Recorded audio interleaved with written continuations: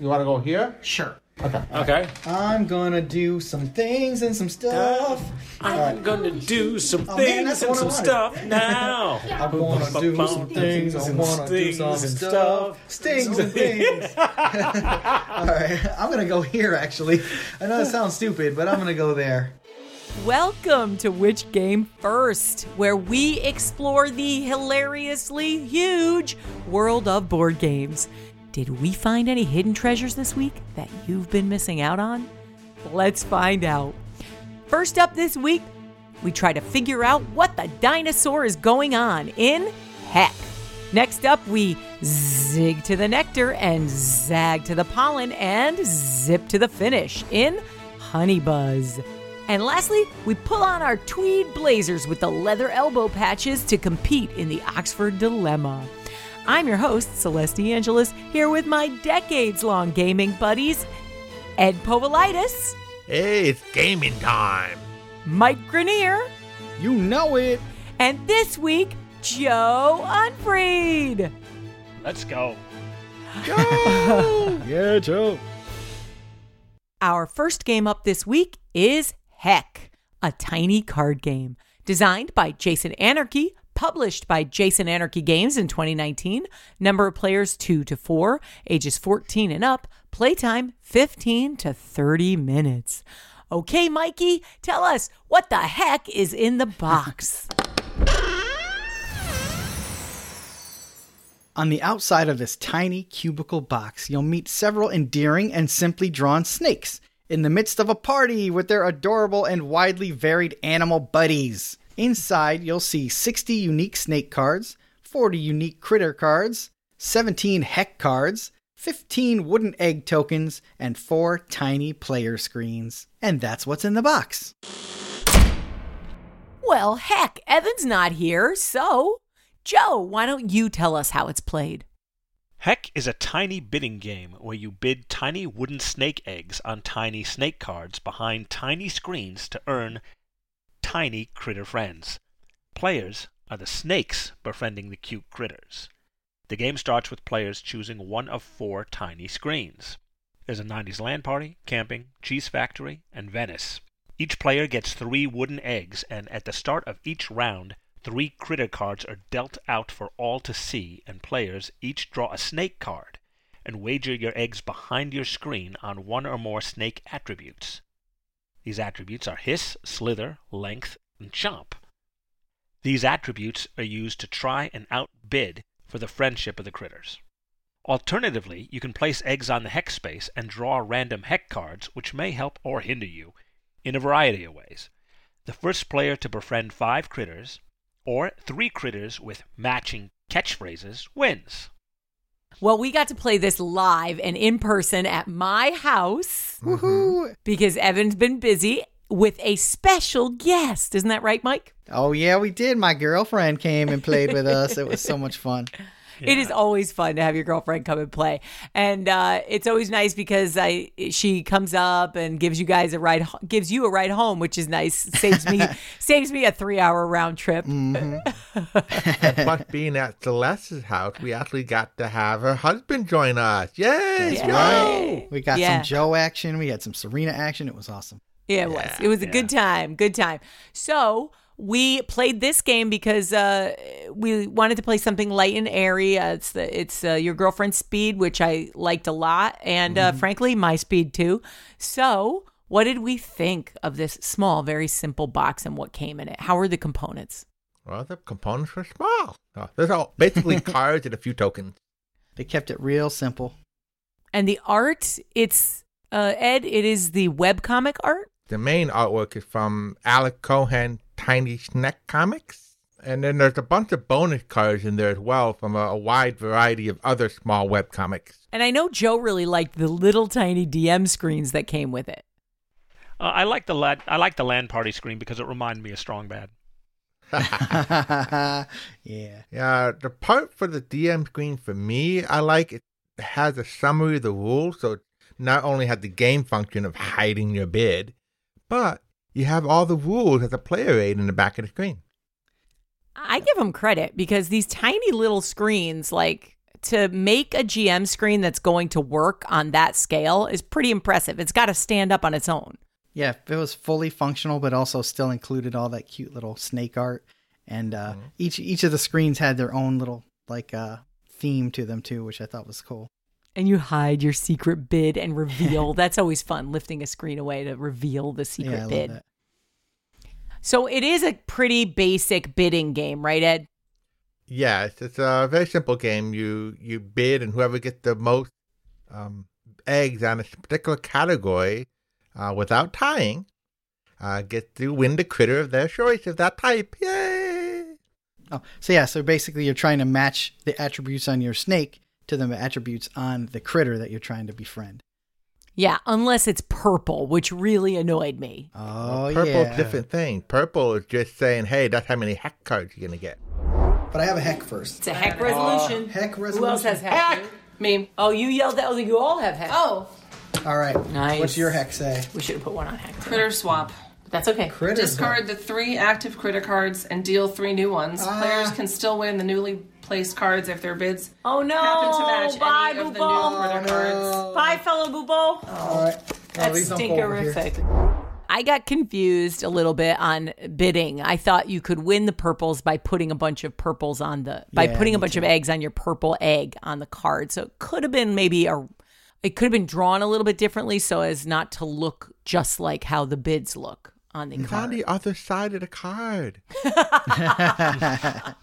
My bad, Ed. My bad.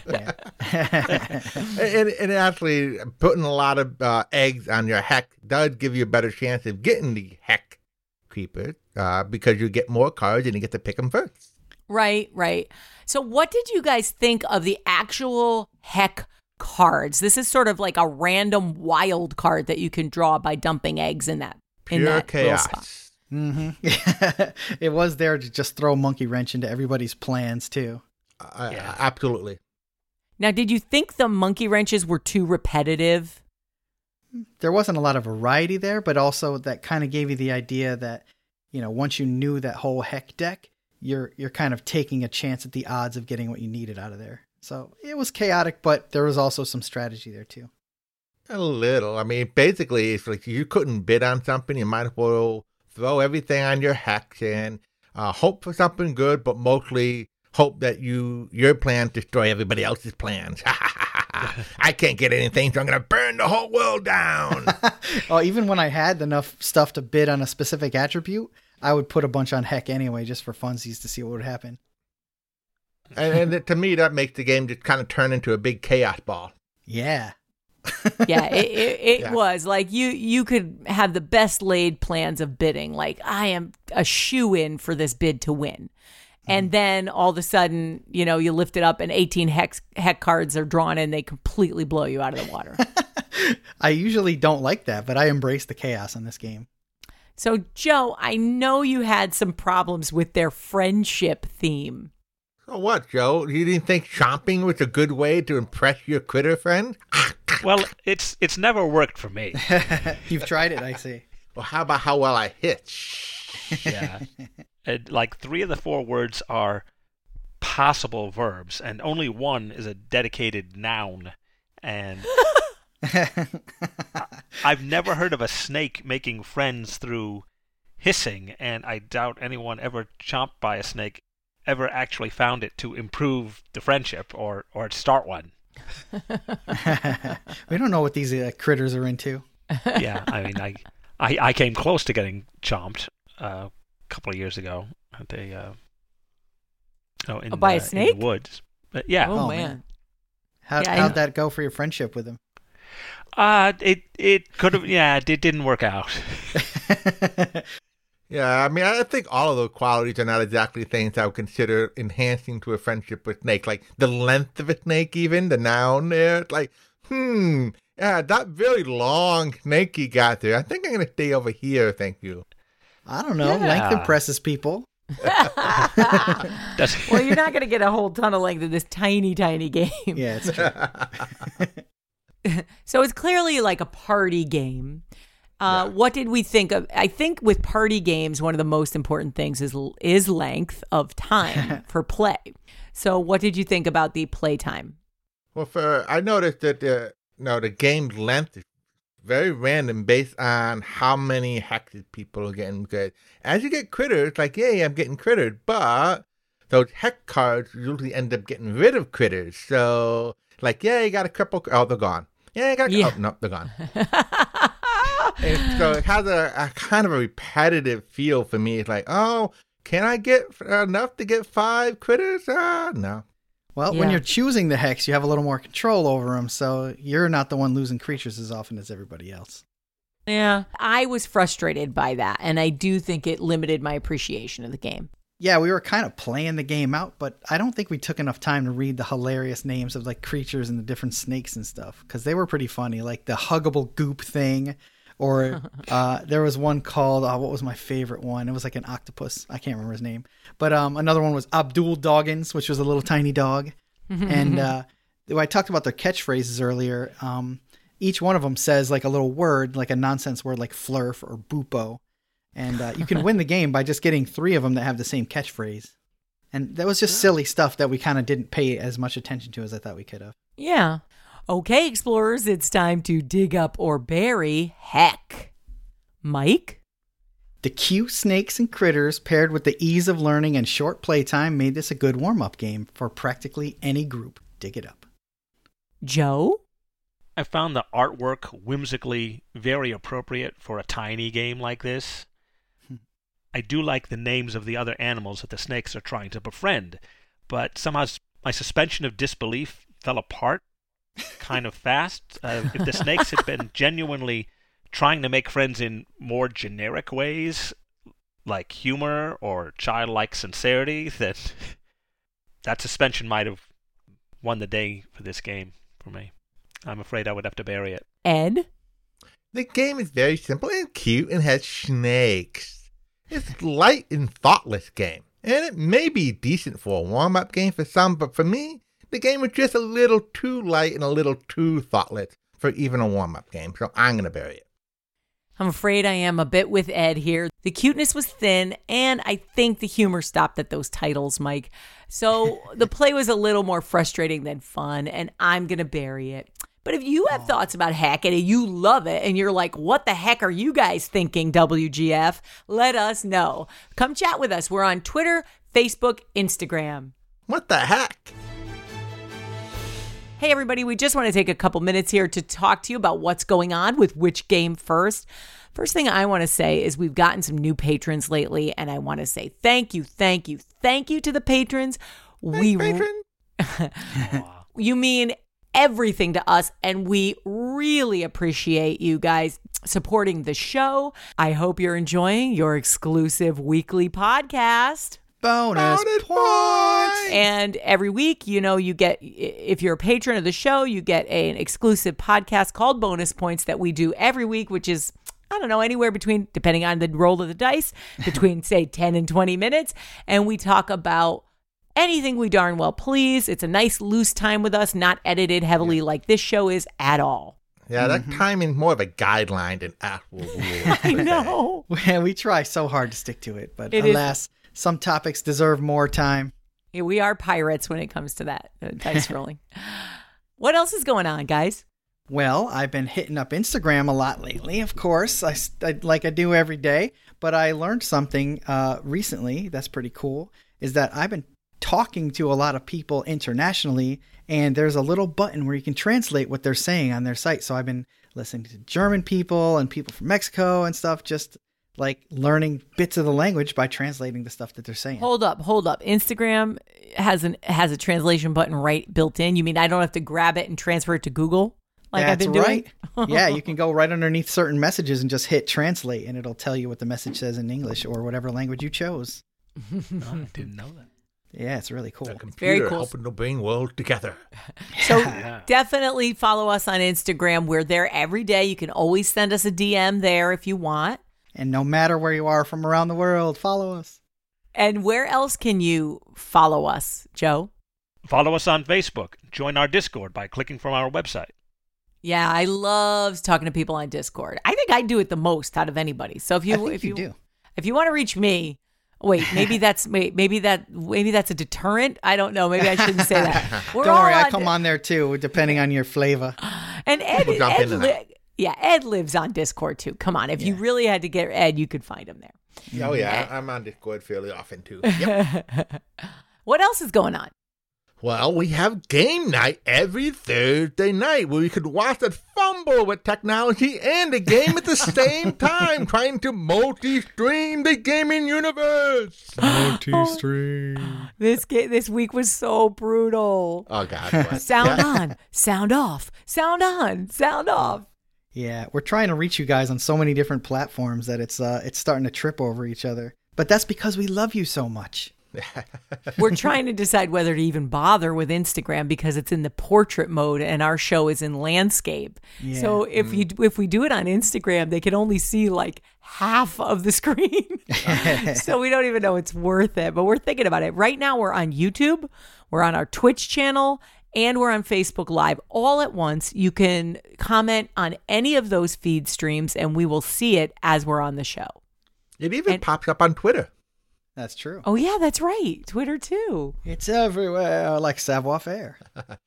Yeah, it's just sometimes, though, that get things crossed over. It's got the wrong name on it sometimes. Just ignore that until I stop it. So bad. We are all right, we are still newbies when it comes to this stuff. Total noobs. We will get it, though. We will. And we're getting the hang of it. We love it a lot. It's just a time when we can spend some video time with our fans. Mm-hmm. And oftentimes now it's with the designer of the game, joining us or some other fun guest. So see us there. Yeah, thanks, designers. Help us out. Tell us how to play your game. We love having you guys. All right, everybody, thanks. Our next game up this week is Honey Buzz, designed by Paul Salomon, published by Elf Creek Games in 2020. Number of players 1 to 4, ages 10 and up, playtime 45 to 90 minutes. Okay, Mike, tell us what's in the box. On the beautiful cover of Honey Buzz, we join the industrious bees and their animal friends enjoying a day at the honey fair. Inside, you'll find 2 game boards, 4 player boards, 79 hive tiles, 40 wooden worker bees, 26 order cards, 28 squishy honey tokens, 60 coin tokens, 12 queens contest cards, 24 nectar tiles, 4 fan tokens, 1 honey dripper token for first player, 15 pollen tokens, 11 solo contest cards, 4 foraging tokens, 12 configuration cards, and 4 player aids. And that's what's in the box. But wait, order now and get live bees in the box. Wow, that's it's a shame that was their Kickstarter and a couple people got their delivery kind of late, so it was sad. Be sure and shake the box right before you open it. They love that. Well, before we see if this game is as sweet as it claims, oh, Joe, my honeybee, please tell us how it's played. The bees have discovered economics.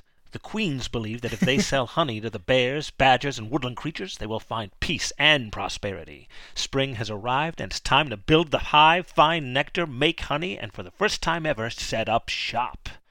Honey Buzz is a worker bee placement game where players expand a personal beehive by acquiring various honeycomb tiles that grant a variety of actions.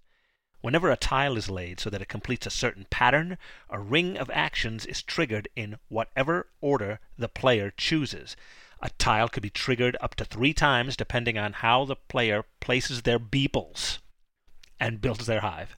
After all, in the honey business, efficiency is queen. As you continually expand your hive, you'll forage for nectar and pollen, make honey, sell different varieties at the bear market, host honey tastings, and attend to the queen and her court. There's only so much nectar to go around, and finding it won't be easy. Players will have to scout out the nectar fields and pay attention to other players to try and deduce the location of the nectar they need for themselves. At the end of the game, the player with the most honey money is the winner. Yeah, the honey money. I gotta make that honey money. Honey. Sweet honey.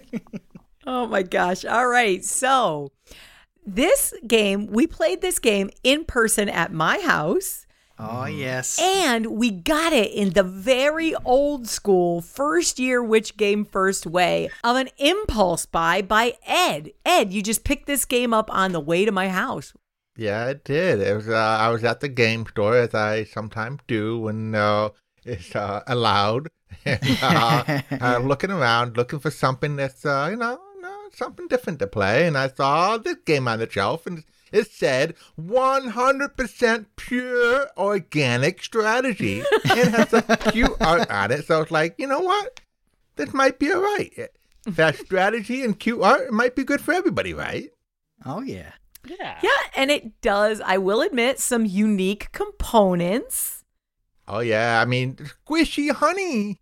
Come on. Yeah. That was a mind blower. It's a silicone component for the honey, which makes it feel sort of squishy, rubbery, and it was an immediate I want to touch, because so rare that you don't get a hard plastic or hardwood component. It's kind of a good thing Evan wasn't there, because he likes to eat components that look like candy, and these are the most candy-looking components I've seen in a game yet. Yeah, I mean, you could have easily mistaken those for gummies. Yeah, gummy bears. Yeah. All right, but I want to say this, guys, specifically about the bees, okay? There's a bee component. Oh, my God. Yes, beeples. Yes, beeples. But I'm sorry. To me, those beeples looked more like B-52s than bees. I don't know. I saw bees there, but maybe they're in squadron. They're ready to bumble upon the nectar field and gather up the honey because the market is war. I can almost hear the tracks of fresh air in ancient future. This experience of this entire game is so tranquil. The multicolored wooden worker bees are so wholesome and sweet, just like the yummy honey they create. This game is a profound step into Nirvana, Elysium, and the 100-Acre Wood. Oh, my God. Wow. So you really like the setting. Well, don't get between me and the wildflower, honey. He was the wildflower king in this game. He had 3 of them going at the same time. Oh, and he definitely did that because he actually does love wildflower honey. This guy consumes an alarming amount of honey. Wait, so you're saying it wasn't a strategy? It was just because you like that flavor? It was an impulse. Impulse. It'll serve you well. I remember you producing lots and lots of honey in this game. Mm-hmm. Yeah, it definitely served him well. Unlike me, I mean, I was very confused by the portion of this game that is the spatial puzzle. So tell us, Ed, you think this game is 50-50, right? Oh, well, I mean, there's so many game mechanics in it, but one of them is the spatial puzzle, and I love that bit because you're trying to get the right configuration to get the kind of nectar you're thinking you're going to get, and then you have to put your little action symbols next to those nectar spaces so you can trigger action explosion. Yes. It kind of gave me this Robo Rally feel where you're trying to make certain shapes of hives to make certain types of nectar. But they did have a clever mechanic for being able to tell what was going to be produced there.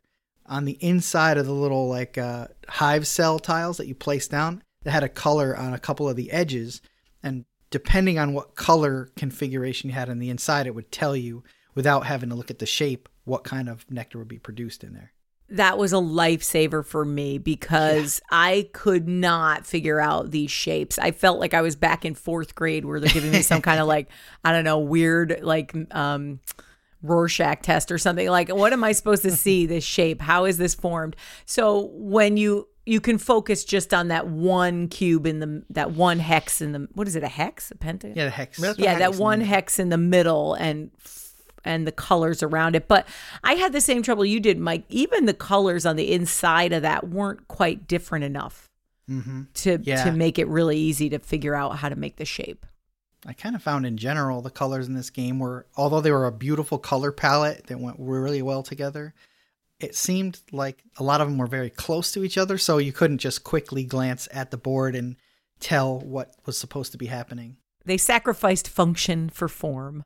Yeah, for me, I was focusing on the honeycomb red part. So it's like, is it fully red? Yeah, that's the wild honey. If it's like red on each side, that's the cherry blossom. If it got like a C shape, yeah, that's your, I forget what color it was, but yeah. And if it's like mostly yellow, but only a little red. That's the hardest stuff to make the Acacia. As we moved toward the ending of the game, though, the supplies started to dry up.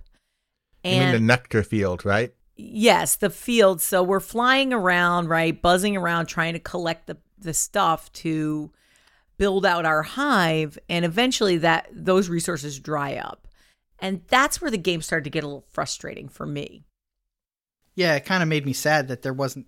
I had open spaces in my honeycomb, but there wasn't the kind of honey that would have fit into there anywhere left on the foraging board. There's a couple of races going on in the game. One of them is the race for nectar. There's only so much of it in the field, so you're trying to forage the way out there and put it in the spot that you made, hoping that A, you got there before the other bees, and B, that you got there a space to actually put it there when you get it.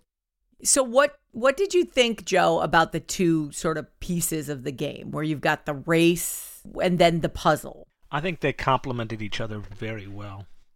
You don't feel like you're playing two different games. Everything seems really linked together between those two things, and it gives you something else to pay attention to. Yeah, it's all interdependent. Yeah. Yeah, there are 6 kinds of honeycomb tiles that you can be placing on your board that do different types of actions. And the way you get them is putting your bees there, and depending on the number of bees that you have, will determine the number of actions you have. But if you're trying to go somewhere that somebody else has already gone, you need to have one more bee.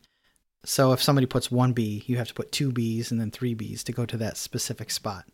So paying attention to what everybody's doing and when they'll have to collect their bees back again is really important, because you can time it so your actions are super efficient.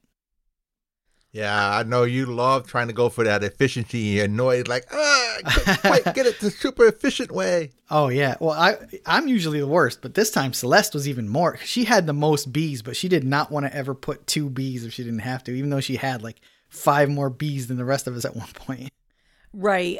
I went for that bee strategy, and I regret it because it's just not my style. It actually gave me too many choices. You know, if I had a limited amount of bees, I would have just had to go wherever it was open, and make the best of it. So I think that would have been better for me. If you're choice oriented, then I would say go for the bees first. Yeah. And I think one area where there's a lot of competition is the market itself. There's a little bit of a push-pull there because you can stockpile stuff and sell things for mad loot. But if somebody beats you to the market and lowers the price on you, now you didn't get quite as much. Yeah, I always like to maximize how much stuff I can sell at once, and I got beat out a couple times. Oh, yeah. By the end, I was really struggling to find something to do. It was basically just, okay, there's nothing else to collect, so now I just got to kind of produce where I can. And it almost felt like a third act that went on a little too long to me.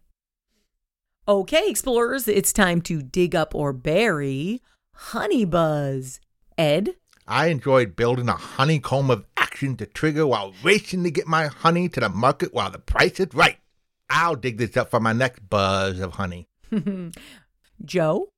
The artwork, the honey drops, the various game pieces, they all go beyond pretty. They're relaxing, serene, bucolic. I not only enjoyed this game, I feel compelled to dig it up. Mike?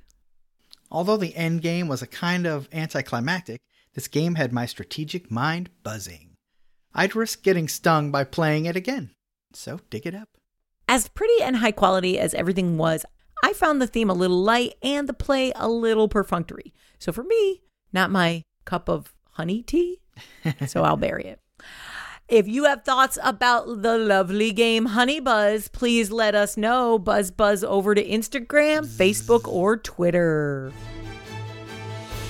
Our last game up this week is Oxford Dilemma. No designer.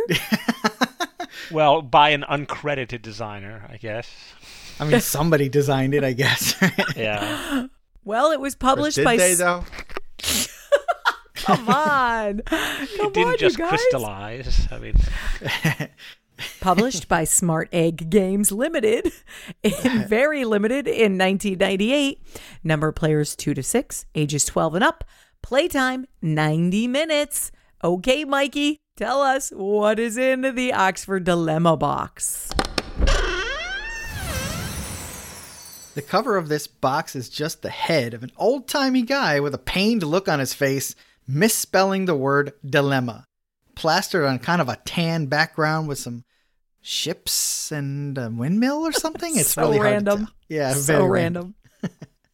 When you crack the spine of this box, you'll find a game board, 2 white 6-sided dice, a black 6-sided die with the numbers 1, 2, and 3 on it, 6 pawns, 400 spelling cards, 100 for each category. Woof. Yeah. 26 alphabet cards, 24 demerit cards, 24 credit cards, not credit cards that you swipe, but cards that give you credit, I guess. I don't know. 6 student loan cards, 6 wild cards, 6 reference cards, and a stack of paper money. And that's what's in the box. Joe, quick, spell critique. CRITIQUE. Yeah. Okay, before we critique this game, Joe, tell us how it's played. Oxford Dilemma is a Monopoly-style spelling bloodbath.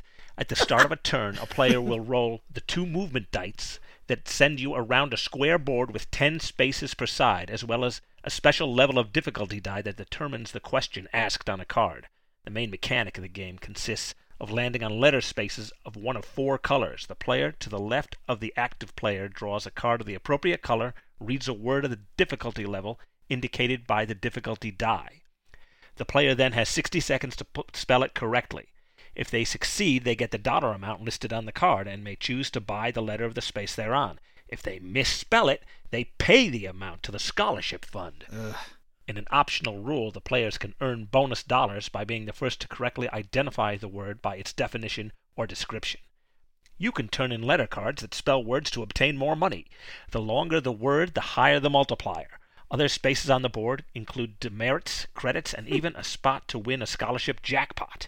The game ends when a player reaches $10,000 or when all but one player has been eliminated. Player eliminated. Okay. Player all right. elimination right there. Check. Possibly, I'm just going to say it before we even get into it. Possibly, no, definitely the most brutal and unforgivably long player elimination I've ever experienced. I mean, you could be eliminated hours before this game is done. Yep. Oh, yeah. When I looked at the board, I saw a combination of rolls that could happen, which would eliminate you.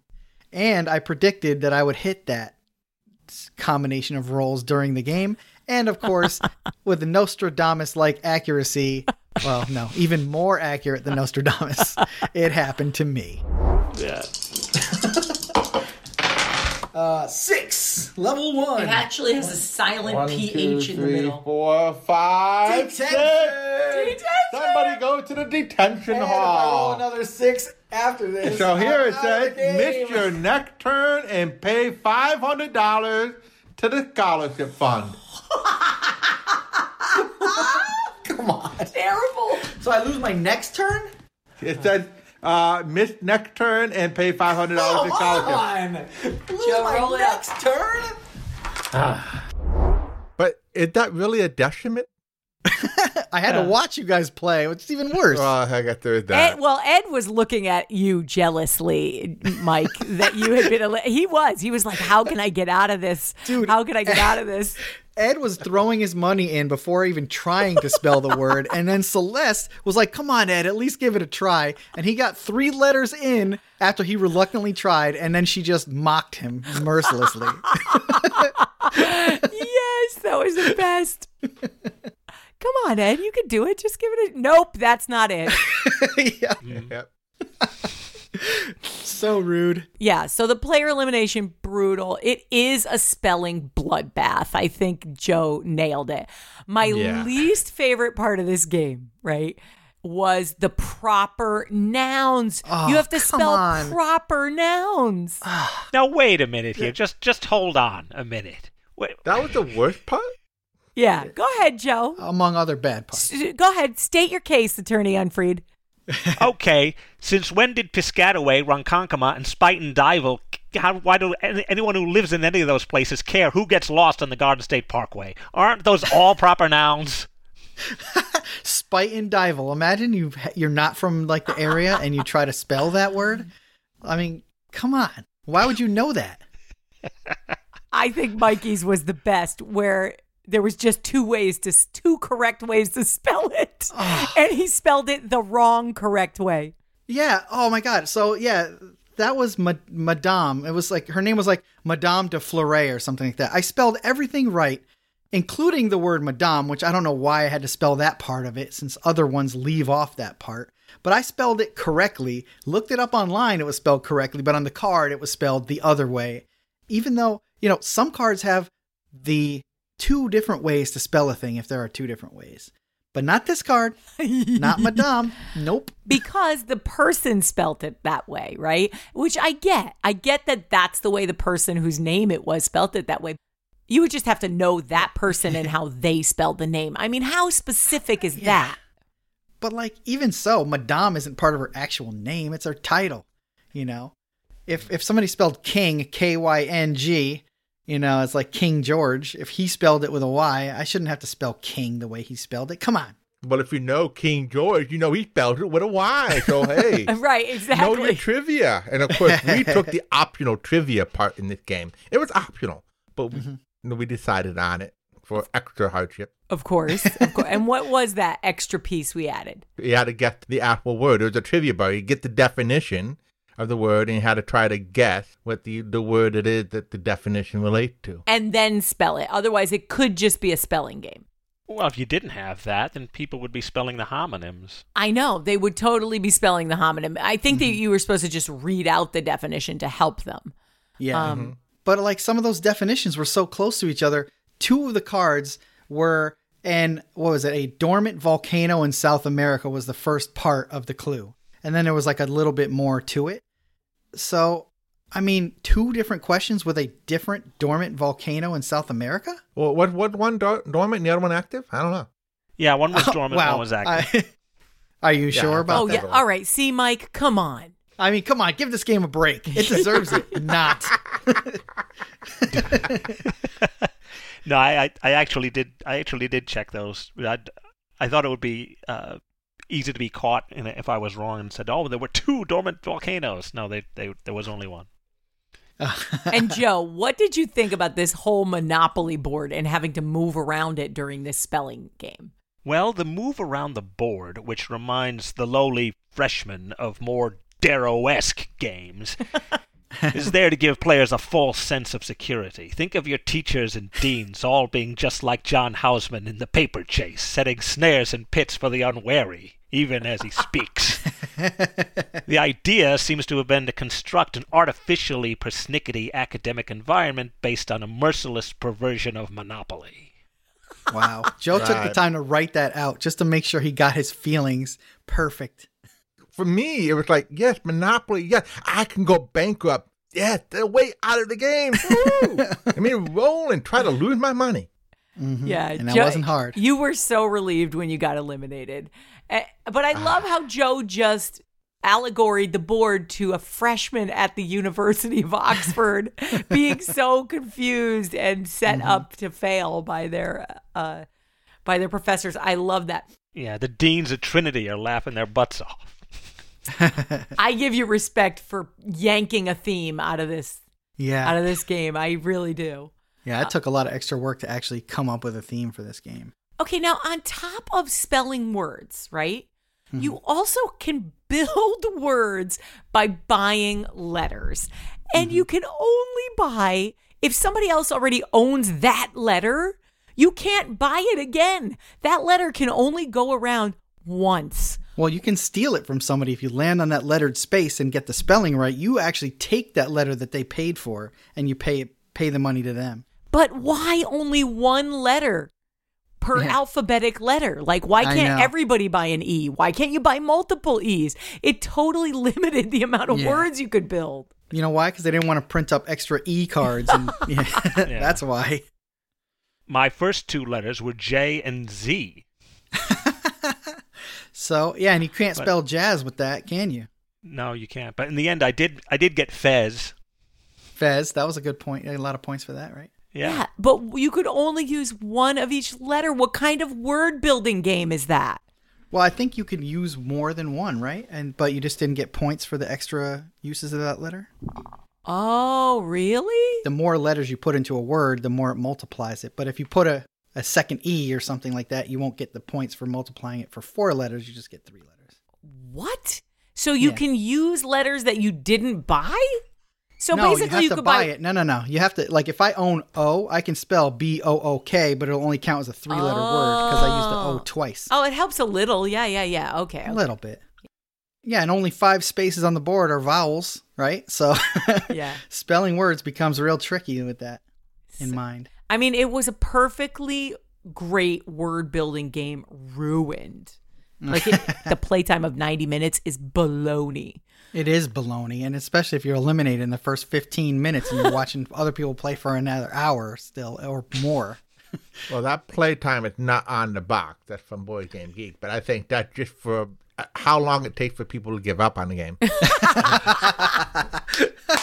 That's a stretch, but yeah, I'll buy that. Give up time, 90 minutes. Submission time, 90 minutes or less. If you go bankrupt once, you have to take out a $2,000 student loan that charges you 10% interest every time you roll the dice. So It's hard to dig your way out of that loan because you're losing money from misspelling as well as you go around the board. So, brutal. Yeah, so bankruptcy wasn't bad enough. We had to give you double bankruptcy with crippling debt. Yes. Because everybody loves student loans. The realistic college experience, crippling debt. Yeah. Plus, this game was a punch in the temple because I always prided myself on being a good speller.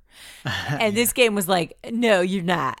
No, you're not. It really did separate the men from the boys when it came to spelling. Yeah, spell Ungundwewe. Like, I'm serious.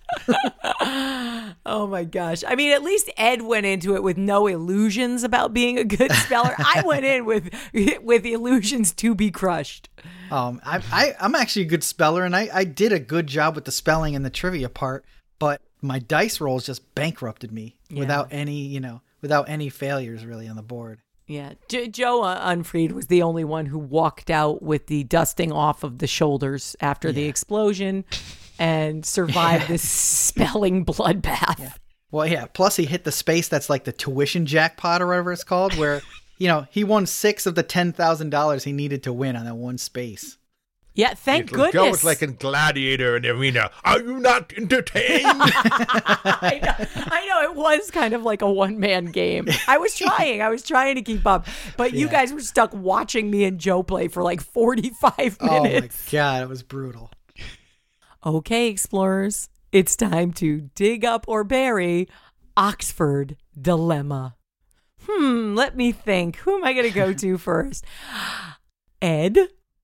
Let me see. We got Monopoly, trivia, and spelling all at once.